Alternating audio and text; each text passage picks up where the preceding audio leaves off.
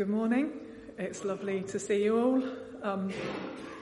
So Emma's going to read, but it will come just in a little while. So thank you for allowing me this opportunity to bring something to you from God's Word. When Jonathan asks me if I'd like to preach, I'm sorry to say that my usual reaction is to panic slightly and then avoid him for a few days. But when he asked me at the end of last term if I'd like to preach this morning, I surprised myself by saying yes. Now that was mainly because recently I'd been looking at something with the Bible Project that I just knew I'd like to share. So I feel really privileged to be standing here this morning.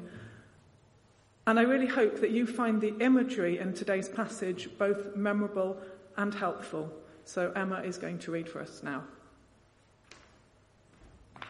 Hello. This is from Ecclesiastes chapter 4, verses 4 to 12. And then I saw that all toil and all achievement spring from one person's envy of another. This too is meaningless, a chasing after the wind. Fools fold their hands and ruin themselves.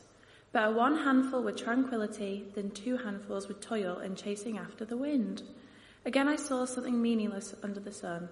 There was a man all alone. He had neither son nor brother.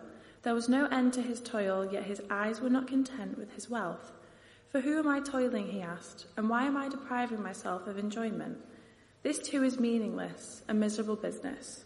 2 are better than 1 because they have a good return for their labour. If either of them falls down, one can help the other up. But pity anyone who falls and has no one to help them up. Also, if 2 lie down together, they will keep warm. But how can one keep warm alone? Though one may be overpowered, 2 can defend themselves quickly. A cord of 3 strands is not quickly broken.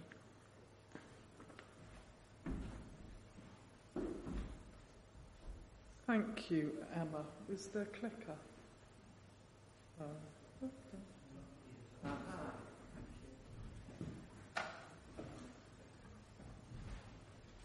Thank you. Let's pray. Lord, we pray that you would open our hearts and minds to receive from you. Thank you that you can speak through my words this morning, the things that you want each of us to hear, to learn, and to live by. Please bring us to the truth in a way that we can understand and apply to our lives today. Amen. Now, if you cast your minds back to January 2019, you may remember that we did a sermon series on the Bible's wisdom literature, which included looking at the book of Ecclesiastes. Well, this morning we are diving back into it. Now, you may well know the word that seems to sum up this book. Meaningless. It occurs 33 times in total, and we heard it 3 times in today's reading. Everything is meaningless. Whether it's toil, work, wisdom, knowledge, skill, storing up wealth, grief, pain, effort, madness, folly, achievement, pleasure, everything is meaningless. Oops. I don't think that's me.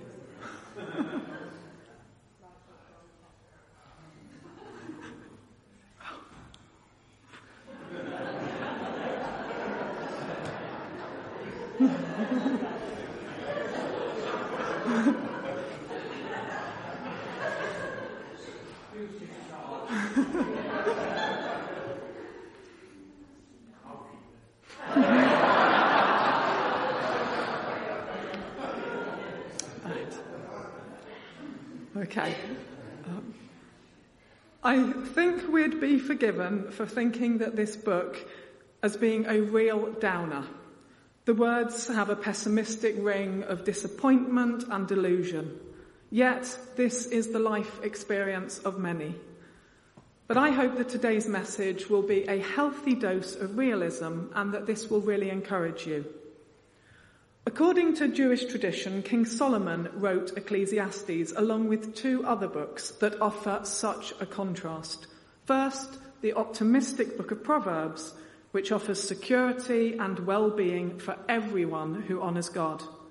And then there is Song of Songs, which explores the rosy-eyed view of love and desire.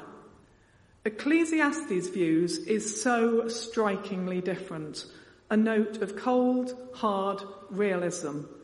It feels a bit like pouring a bucket of ice-cold water on these other views, but this is for good reason. The main speaker in the book is called the teacher, or the one who gathers people, and his goal is not to tell us that life has no meaning or purpose. Rather, he is critiquing a naive religious optimism that both overpromises and underdelivers. He's targeting interpretations of biblical faith that claim that blessing and abundance and peace will always follow those who honour God. You know, it's the message that says, come to Jesus and all your problems will be solved. Now, the teacher says that might happen for you, but you mustn't count on it. If your life is really hard and you struggle at every turn, it doesn't mean that God isn't reliable or that he has it in for you. But what it does mean is that we live in a world that is confusing and that has been ruined by human evil and compromised by the inevitability of death. I think what the teacher is trying to do is make us aware that if we have unrealistic expectations of life, the problem is ours and not God's. The teacher is a bit like that friend who you don't like to hang out with all the time, but sometimes you really need to, because they push you to think outside of yourself and beyond your own story. So I want to look at a short riddle that is found in verses 5 and 6 of today's reading. Fools fold their hands and ruin themselves. Better 1 handful with tranquility than 2 handfuls with toil and chasing after the wind. This rather strange poem is about 3 kinds of hands that symbolise 3 ways to approach the challenges and responsibilities of life. The first hand is the fool's. Fools fold their hands and ruin themselves. So the Hebrew word for hand used here actually refers to the hand and the forearm. So folding your hands is an image of crossing your arms, lying back and taking a nap. And this is one approach to life's challenges and responsibilities. Just check out, hide, stop trying, seek distraction or avoid. Now, at the extreme opposite end of folding your arms is the 2 handfuls with toil. This is an image of tight fists trying to grab onto the wind. It's a really powerful image of futility and of the stress and anxiety we feel when we try to control life's outcomes, when there are just so many factors in life of which we have no control. So what then is the way forward? The teacher here offers a very simple image. He calls it 1 handful with tranquility. Or in other translations, it's a handful of quietness, or 1 handful of rest. The Hebrew word here refers to your open palm. The image is of holding 1 hand up to the sky. What a contrast to the other 2 hands. Unlike the napper, who withdraws, folds his hands, or the 2-fisted grabber, this person has 1 hand in the game, working, but it's an open hand. This is such a powerful image of a balanced and healthy approach to life's work and challenges before God.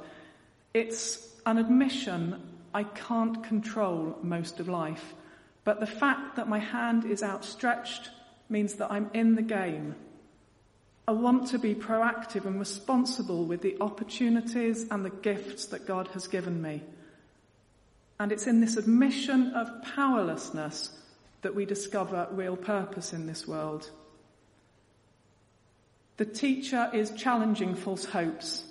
He has discovered that the key to enjoyment in life is accepting that so much of life is out of our control and that nothing is assured, nothing is certain. I can give my best to the things I do, but I can also spare myself from the heartbreak when this work doesn't fulfill all of my dreams. And this way I can be open to enjoying all the small gifts that come my way in day-to-day life. So I hope you can see that the teacher isn't offering us a counsel of despair, but one of realism, and therefore, ultimately, of wisdom. If you cast your minds back to a couple of weeks ago, you will remember that Jonathan preached on trusting in God from Psalm 25. And I thought it was so interesting that when he told us that the ancient Hebrew posture for prayer wasn't hands together and eyes closed, but would be to lift up your hands with your arms outstretched in a posture of giving your life to God, but also receiving from him. Jonathan challenged us to think about our attitude, and I think that is exactly what these verses are doing. So, the book of Ecclesiastes has a really important function in the Bible for the followers of Jesus. Because we believe that the resurrection of Jesus was the birth of the new creation, and we have hope that one day God will make all things right. But we still have to wait for that day. All of Solomon's remarks relating to the futility of life are there for a purpose, to lead us to seek fulfillment and happiness in God alone. He was not trying to destroy all hope, but to direct our hopes to the one who can truly fulfill them and give our life meaning. And Solomon affirms the value of knowledge, relationships, work and pleasure, but only in their proper place. One day, God will bring true justice to this world, and this hope should fuel us in a life of honesty and integrity before God, despite the fact that we remain puzzled by most of life's mysteries.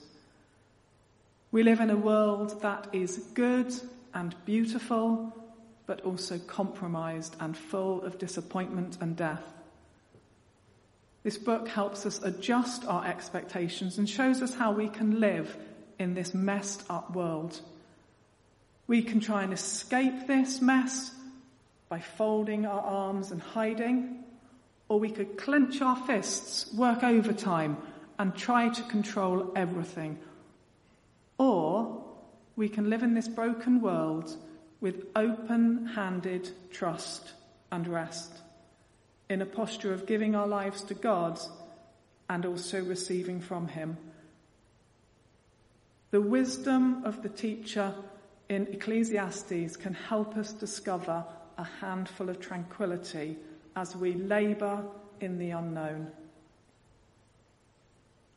Now, I'm sure we all have areas of our lives that we can relate to wanting to either escape or hide from, or wanting to control. What would it look like if instead, with an open hand, we trust that life has meaning even when we can't make sense of it? We need to learn to hold on to things lightly and choose to enjoy the simple good things in life. Friendships, family, a good meal, a sunny day. We only really have control over one thing, and that is our attitude towards the present moment. So we need to learn to hold things with an open palm.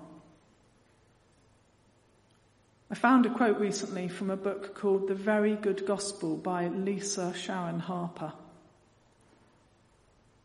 It says, "We're all broken on some level, because we live in a fallen world. Sin and separation are guaranteed in this life. There is no shame in your situation. There is only an opportunity to experience more of God. Every day, life offers us lots of little gifts that we need to be careful not to miss out on because we're too busy trying to either control life's outcomes or hide from them. And so we need to trust. Trust that life has meaning even when we can't make sense of it. And this is the way that we can approach our responsibilities and challenges in life with wisdom and a healthy mindset. Perhaps today God is speaking to you about things you need to change in life. So in the next few moments of quiet, I'd like you to think about a specific area in your life that you're inclined to either escape or hide from or to control. And can I suggest that at some point, with an open, raised hand, you tell God about it and ask him to help you to trust him with this area. So we'll have a moment of quiet and then I will pray.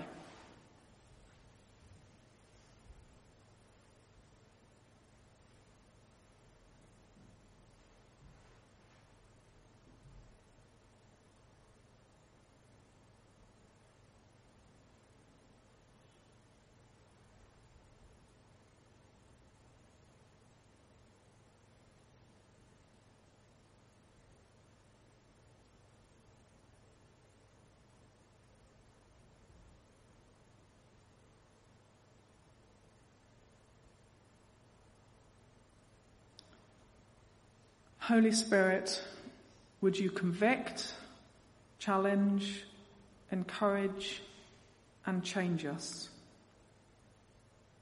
Instead of trying to escape or control our lives, we want to make our lives available to you and your kingdom purposes with open-handed trust, when life is good and when life is a mess. Lord, help us to find our rest in you. Amen.